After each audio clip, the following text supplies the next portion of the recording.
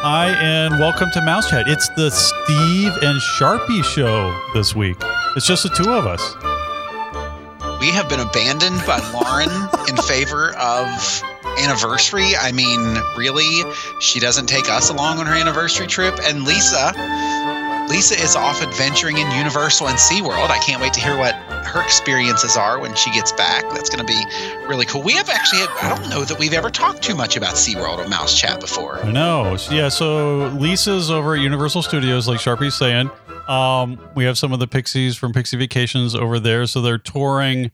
If you haven't watched on our Mouse Chat page or on the Pixie Vacation page, you can see some videos and photos. So they're getting the VIP treatment, seeing all the different room types, eating at the restaurants, doing the rides, and then they're going to go to SeaWorld. And the SeaWorld part is also going to be amazing.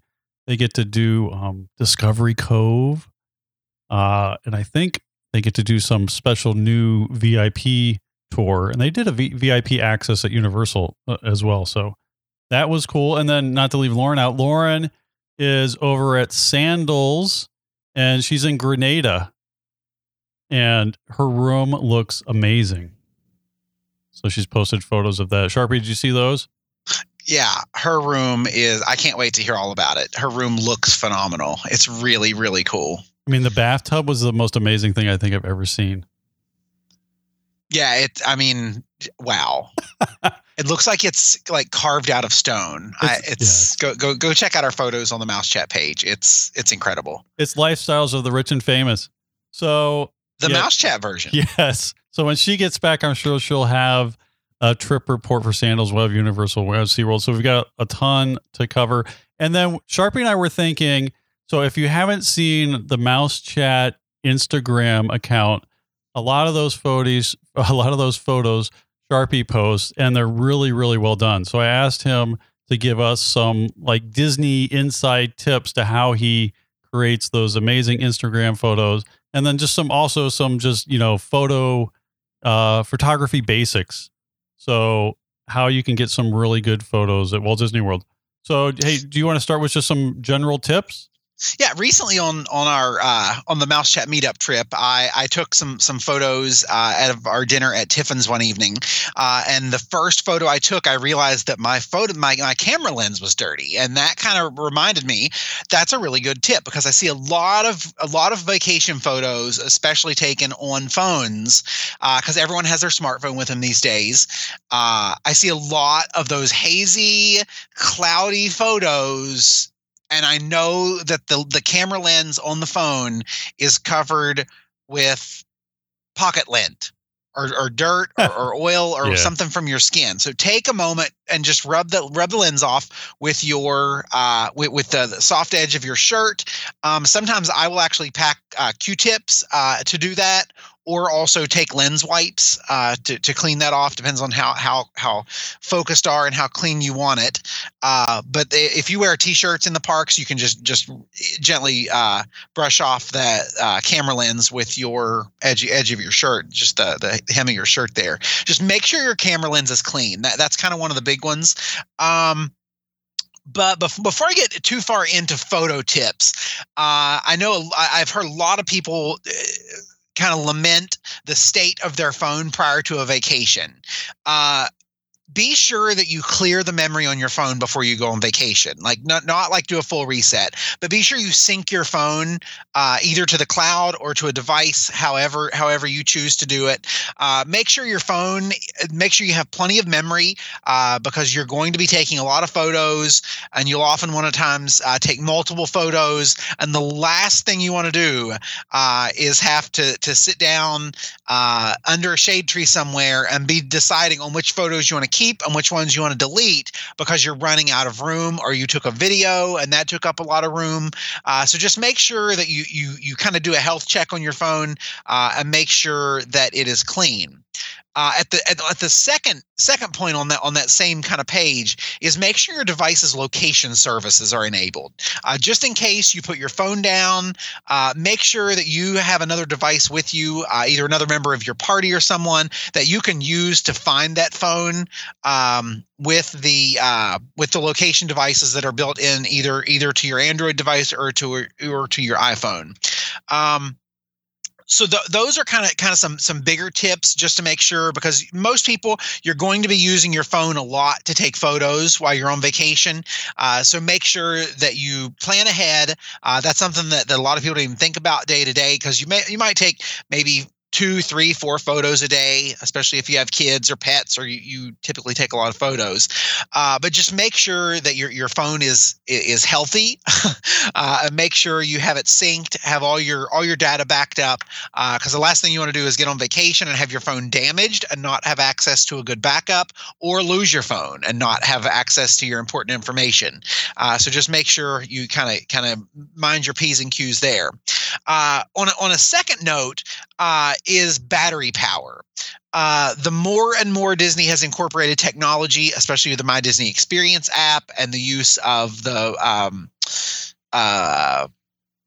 FastPass Plus features, you're checking your phone for your schedule, your reservations. You're looking at all that stuff constantly. You have the location services turned on in the park to help you guide. So, I mean, it can really be a drain on your battery. So make sure you have a backup battery, either a battery bank with a power cord, or also the fuel rod devices are now widely available across Disney property. So what fuel rod is, and you can also find them at airports, you can find them at shopping malls, it's a swappable small battery device. So essentially, a lot of times you can get them on sale for around $18 from the kiosk machines. Like there's a coupon code. They make it available once every month or so, to where you can get a discount on the purchase. So when you purchase it, you not only get a charging cable that's broadly compatible with almost all phones that are on the market right now, but also you get the battery device as well. The great thing with that battery device is it comes charged, and then you can swap that same device out at any of those kiosks for a freshly charged device. Some people don't really see the value in that. I particularly do, because I've carried around a really large battery bank before, and they can be kind of heavy. But the good thing with those is you can oftentimes get maybe 3 or 4 charges off one of the large ones. But usually you can only get 1 or 2 charges off one of the fuel rods. But they're very convenient because you can swap them out at the airport, you can swap them out at the theme parks, you can swap them out at the hotels. So just make sure that you have a plan for additional battery power, because the last thing you want to do is find a place to plug your phone in and be tethered to an outlet. Yeah. So tuck that battery in your bag and off you go. Yeah, and like Sharpie, we carry around one of those larger ones. I mean, the thing I like about the larger one is it'll charge 2 phones. So right. That's nice. So you can sit there at lunch and Lisa can charge her phone. I can charge mine. And I haven't tried the fuel rods, but I like that. I mean, I always try to recharge the battery, the large one we have at night anyways. But if I forget, I mean, I can go for at least probably 3 days. And we do a lot of Facebook Live. Like you were saying, there's so much going on now, and any of that video will burn your battery down super quick. So I like to plug in. I like the idea of the convenience of getting a new fuel rod and dropping them off, because it's smaller. But I also like being able to not have to worry that the thing's ever going to run out on the larger one. So either one sounds like a good option. Yeah, just make sure you have a plan for additional battery power, and make sure you have a charger cable with you, a longer one, so that way you can tuck the battery either in your pocket or your backpack, and not have to worry about holding the battery in your hand with a short charger cord. Yeah. And the next one is make sure you know what power saving features are built into your phone. One thing I typically do is really reduce the brightness of my screen. I usually adjust that a lot whenever we're on a Disney vacation, because especially if you're out in the sun, you're never going to see your screen when it's really dim. If you have the brightness turned all the way down inside, that's not a problem. Like if you're in a show or something and you're trying to take photos, just make sure that your brightness is turned down so you're not disturbing the people around you. And then also, if your phone has a low power mode, turn the low power mode on, and that's going to prevent your email and stuff from updating, which, let's face it, you're on vacation. You don't want your work emails to update. So just turn off those auto update features. And also, if you're not going to connect to a Bluetooth device, make sure your Bluetooth is turned off, and make sure you are connected to Wi-Fi on the park's network, so that way you're not burning up your data if you don't have an unlimited data plan. especially if you're going to do Facebook Live or something like that, because that really can burn through a lot of data. Mm-hmm. And then finally, on the phone itself front, is make sure you have a good case. You're going to want to make sure that it's as drop proof as possible, because you're grabbing at your phone, you're trying to get a picture of a magical moment, and that's what vacations are all about, is capturing those magical moments. But on the other end of that, if you're a frequent Disney World visitor, put the phone away. I mean, so many times I see people who are so caught up in trying to capture everything on either video or just trying to snap pictures that they're missing out on what's actually going on in front of them. So, yeah. Well, I have to anyway. agree. Yeah, I have to agree on that. I mean, I see people who wait forever to watch the fireworks or whatever, and then the whole time they're watching the parade, the fireworks, the whatever show on this tiny phone screen. When it's right in front of them. Yeah, and they're never going to watch. Life. Yeah, and they're never going to watch the 30 minutes back, and they burn all this time. Now, I'll do a little just to get a couple moments or something for the Mouse Chat page, or to have like a special little piece. But I can't imagine watching the whole 20-minute thing, fireworks back again on my phone. But anyways, right. Yeah, so that's a good tip. Do you want to get into some of the photography basics? Yeah. All right. That's Perfect. Good transition point for that. So like I said, very, very basic is clean the lens. I'll go back to that one. Mm-hmm. The next thing is oftentimes it's a learned skill. I've done a lot of photography in my life. I've been behind a SLR camera since I was in early middle school, learning how to shoot photos. The big word is composition. And by composition, I mean, what do you want in the photo and what do you want out of the photo?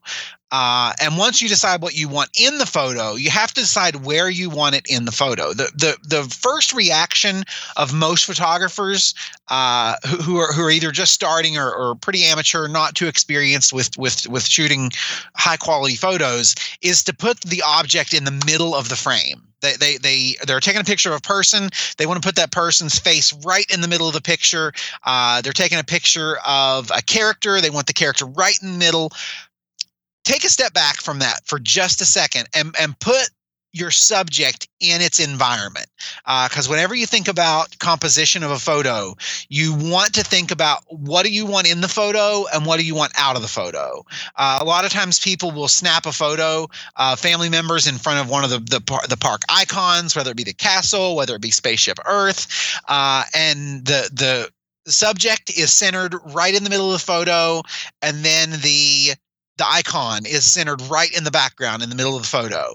So essentially what you have is a very flat image of two people, a single person, a family, whatever, flat facing the camera. And then you have what becomes a non-dimensional object behind them, because whenever you think about layering, you put what's in the foreground or say, for instance, the bottom or the side edge of a photo, and then you put your subject, which is either the person or the character or whatever you're snapping a photo of, or holiday decoration, a specific design feature, whatever you're taking a photo of. And then oftentimes what's in the background is forgotten about. So you kind of have to think like an artist and put those things in the photo where you want them, where you belong. And sometimes what that means is kind of dropping your angle a little bit. Instead of holding your camera up really high and taking the photo that way, lower it a little bit. Take it down to like belt level. The great thing about taking a photo with a smartphone is you can see that screen wherever you are.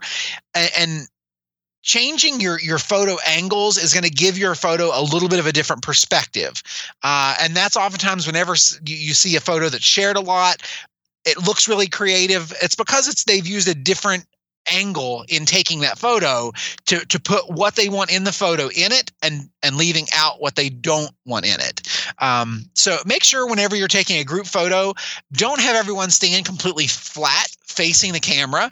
Have them at a slight angle. Vary your heights a little bit, and oftentimes that's something pretty common too. Is that everyone wants to line a photo up by height level, and what that does is it kind of creates like a visual confusion in the photo because you have either a beautiful background or a specific feature that the person or family wanted their photo taken in front of. You have this line of people that makes up the subject of the photo, and then in the background you essentially lose track of what's in the background because your eye is drawn to lines within photos. And that introduces like kind of the next thought about composing a photo is looking at what's called in photography is the rule of thirds. You kind of have to put a grid over top of an image and think about it as having three different columns of three different squares, either stacked horizontally or vertical, depending on the orientation of the photo that you're taking. Say, for instance, someone's taking a photo of a sunset. Oftentimes, the tendency is to put that sunset right in the center of the frame. Of course, that looks okay, but it doesn't tell the whole story because usually whenever you're taking a photo of a sunset, either the memories that you're attaching to that sunset are of things close to you in the foreground or the way the light is reacting in the sky. And that introduces kind of the next thing beyond the rule of thirds is light. Light plays such a critical role in photography. But before I kind of go down that, I'm gonna finish up with the rule of thirds. So think about the composition of that photo and where you're establishing those visual points. You don't want to put the subject of your photo directly in the center of a photo. You want to use the background to kind of tell the story of what's going on inside that frame. So just like a picture frame, your camera photo frame operates just the same. So kind of divide it into thirds. Don't stick the most important thing right in the center. Lower it to that third line or the second line. So your subject is in the bottom third of the photo, or raise it to where your subject is in the top third, either on the left or the right, because those you can also look at the thirds that way. I'll go ahead and post some photos whenever we get the show up, looking at kind of some different examples of the rule of thirds, so that way you can kind of see some examples of what I'm talking about. But the next thing is light. Everything that a photograph is capturing light, capturing shadow, or capturing darkness. So you have to kind of look at those as either light, the effects of light, or the absence of light. So whenever you think about a photo, the very word itself, photograph, photosensitivity, light, you're recording what the light is doing in that image. So you're either shooting for color, or you're shooting for black and white, or you're shooting a specific feature and you want to wash the rest of the photo out, but leave that specific highlighted item as the only color in the image. It's really popular with wedding photos currently, but it's a little tricky to do, and there are some really helpful apps that can do that as well. Yeah. So be sure to look at what your light source is. One of the most common things is you're taking photos and either the light is directly in someone's face or the light is behind them, which darkens out their facial features. So you want to make sure that you have a soft light. You don't want to take photos in a really harsh light, especially of people, because they're going to be blinded. Their eyes are going to be squinted. It's going to be an awful photo. And then either that or everyone's going to have their sunglasses on. So one or the other. Vacation photos and sunglasses are okay. All right. So let me circle back around to the first one, which was being creative. So here's an idea that I think might fit. So when you're talking about like a foreground, the subject in the background. So for Main Street, you could have like some of the Mickey balloons in the foreground if you get something like that, or some of the Halloween decorations, and then your subject in the middle or you're off center, maybe shooting from a lower angle to make it kind of creative, and then having the castle in the background. So you're trying to, I guess, place those three objects in the photo and then do it a little more creatively. And there's a lot of things at Disney World like that, where you can have, your kids in a Mickey hat and shoot it from behind. So you see the back, with their name, and then maybe you're looking past them, at what they're looking at, or the kids are holding their hands and you're shooting from behind, and you see the carousel as the main thing in the background. So there's a lot of creative things you can do like that. And then on your rule of thirds, there's a couple apps, or even maybe your existing photo app. If you look, you can find where you can turn the grids on and off. And if you turn those on while you're taking the photo, sometimes that helps to kind of figure out where the subject is or where everything is in the photo to make sure it's not just all centered. So take a look at I know on the iPhone, there's a bunch of apps that I have that have the grids, so you can turn those on and off. And then, yeah, definitely good points on lighting. There's a lot of times where you are in front of or in a good spot, and then you're trying to take the photo and you're looking, the sun is directly behind you, and you're trying to tell the people that, hey, that we're just going to be black shadows. So we got to move so the sun's maybe hitting us from an angle or not directly in your face. If it is directly in your face, sometimes they tell you to like close your eyes, and then when they count to 3, you open your eyes real quick, and you can sometimes pull it off where you're not blinded, and then everyone takes the photo. But it's definitely, like you were saying, if you can get early morning or later in the evening, or get a softer light so you're not getting blinded or have the blackout from the sun behind. Yeah. Those are all great. Sometimes direct sun can be a favor if you're shooting an object, if you're doing a landscape photo, or if you're kind of doing a detail shot. But if you're taking a photo of a person, direct sunlight is typically awful. Yeah, exactly. So are there any things, and a lot of people are just shooting on their phones, like you were saying now, is there any filters or any apps you like, or anything you suggest when you're doing those awesome Instagram photos that help kind of give it that extra edge? The thing that I always recommend before anyone goes exploring apps to edit their photos and things, make sure you know what your phone's capabilities are. Kind of explore the camera feature within your phone, see what it does, and then explore from there as to what you want it to do. Especially the newer iPhones, especially have the ability to blur your background. They have the ability to do like the live photo. They have the ability to do slow motion, panoramic. All of those photo features are built into your phone. So before you start looking for other apps, explore what's in your phone to start with, work from there, and then kind of make a decision as to and think to yourself, what do I want to do with my photos that I can't already do? And you'll really get there.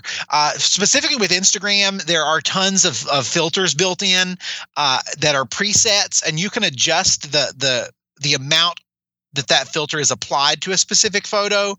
So if you take a photo and you think, wow, I really like this, but I don't like that, there are different filters that you can use within Instagram that will edit your photos automatically. One of the biggest problems with phone photos is white balance and coloring. So whenever you're taking a photo and you think, well, that's really dark, you have to remember that you can lighten it up a little bit later using the built-in app. And another tendency people have to do kind of along that same line is to use their zoom and zoom as far in as they can when they take the picture. And usually what that ends up with is a blurry photo, and you really can't do much to fix it. But if you would have stayed completely out and not use the zoom, you could have taken a higher resolution image and zoomed in later. So using like your pinch to zoom feature or whatever your phone is equipped with. But yeah, as far as apps go, I use an app called Photo Editor. It's kind of a helpful app. I don't use it too often. I really do rely a lot on what's built into my phone. And then like the example I used earlier of taking taking a photo down to black and white, but making just a specific object in color, I use an app called Color Splash. There's a lot of different ones out there. A really kind of cool one that I picked up a while back that I've used a few times is called A Color Story, and that's really neat because you can kind of play with the different color elements within your photos. But that's. So, but before you start editing your photo, you really have to think about that composition, and think about what you want lit, and then make sure that you're using your touch features while you're taking the photo. So you have the ability to touch at a specific point in the photo to focus on where you've touched, and you also have the ability to do that with to adjust your brightness or your color contrast. So make sure that you're taking advantage of that whenever you're shooting your photos, either to focus or to do a light meter. Because if you're taking a photo of someone with a really dark background, you can adjust the photo so while you're taking it to make sure that you capture their face as best as possible, and it's not as dark as what it would be. A lot of people don't know that you can touch to adjust the light metering right on your phone before you take the photo. So or adjust the focal point that you're specifically in within the picture. And then kind of the next point along that line is, where are you standing? How far back should you be to capture everything that you want in the photo? Do you want it to be a really close photo? Don't be afraid to move up really close and capture the person's facial features in detail, but also be sure to leave enough of a background so that way their face isn't like super dominant within the photo. So that's just kind of a few things. Like, mind your exposure. How much light is in the photo? How much light do you need in the photo? Can you back it off? If you're getting lens glare, you can shield the light from hitting the lens on the phone directly. That's kind of important. Like I said, don't zoom. Follow your rule of thirds. Make sure, especially if you're doing a video, make sure that you steady the camera. Oh, yeah. That's sometimes something that you see. A lot of people are taking a video, and the camera is going everywhere. It's rocking back and forth. 1 minute you're looking at the sky, the next minute you're looking at the ground. Hold the photo with a full hand, and then brace that arm that you're holding the camera with. Hold your other hand, like say for instance around your wrist, or hold it at your elbow to steady that. Typically, the closer you can get the camera to your body while you're filming, the more steady you're going to be. The further out you go, your arm starts to get weak. You're going to get a little bit shaky. Hold it back in close if you don't have a handle or a device to hold the phone at a more comfortable angle. Especially if you're going to be doing a lot of Facebook Live, you're going to want to get something with a handle that's going to hold your phone, because the more you kind of pinch your phone to hold it, your hand really starts to get tired. Yeah. And I like if you want to beef up your phone a little bit, having something to hold it with makes it easier, like you were saying. And then my next thing would be so you can keep it steady. And then the next thing is better audio. So if you can put a mic or some type of little mic, at least on you, so the person can hear you and what you're saying and hear what's going on around, if that's important. And then if you had to, the third thing would be like a light, and you can get one of these LED lights for pretty cheap now. And if it's really dark, you can light something up, or at least, get rid of some shadows or something if you need to. So we touched on a little bit, like when I'm in the park, I'm always behind the camera, so I'm never in any of the photos. And so one way now where you can be in the photos and you don't have to constantly be behind the camera, and you can actually share some of the photos when you get back and be in them with your family, is Disney has PhotoPass photographers and something they call PhotoPass Plus. You want to get into a little bit of how that works? So it's a major lifesaver, especially if you are a photographer. Otherwise, you would never be in your pictures. This allows Disney's photographers to take your family's photos. You're going to find PhotoPass photographers all throughout the parks. I have even seen them in the middle of the lazy rivers at the water parks. Nice. Now, that's not exactly my idea of a great vacation photo. Is me in an inner tube floating down a lazy river. Yes. But by all means, if that's your thing, have them snap your photo. But the way that works is they'll snap your photo, and either before or after the photo, they will scan your Magic Band, and then your photos will be available in your My Disney Experience app. everyone can you can view your photos without purchasing PhotoPass, but if you purchase PhotoPass or if you have an annual pass and it's included in your annual pass, you can download those photos right to your phone. If you're familiar with Disney and you've been going for quite a few years, you'll remember that with the PhotoPass, the way the system used to work is all your photos went into an account. You had to log onto a computer to view those, and then you kind of edited all of your photos, added frames, added signatures, all those special effects, and then they would mail you a CD or a DVD of your photos. They no longer do that. All of your photos are available on the website through your app. So you can typically within a few minutes of your photo being taken, sometimes a few seconds, those photos are automatically uploaded to your account. So that's a really cool thing. You can view your photos as you go throughout your day. It's always cool, especially to know whether a photo turned out or not, especially those nighttime photos in front of the castle or in front of Spaceship Earth. If they didn't turn out, you can go right back over and have your photo taken again, especially if it's something that you're really looking forward to. So, yeah, it's a great way to capture all those vacation photos, vacation memories. And the price is actually, they lowered the price of PhotoPass last year of the Memory Maker product. So you can even get your photos for less. A lot of times your attraction photos are included now, where you used to have to purchase those on a per photo basis, on a per attraction basis.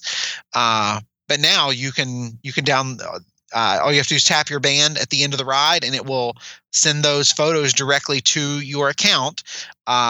Except on the attraction of Seven Dwarfs Mine Train, it automatically uploads your photos if you've been on the attraction, which I think is kind of a cool feature, especially since there are multiple photo points and even a video point in that on that specific attraction. Yeah, it makes a little video and shows you the video. Now, what was I going to ask you?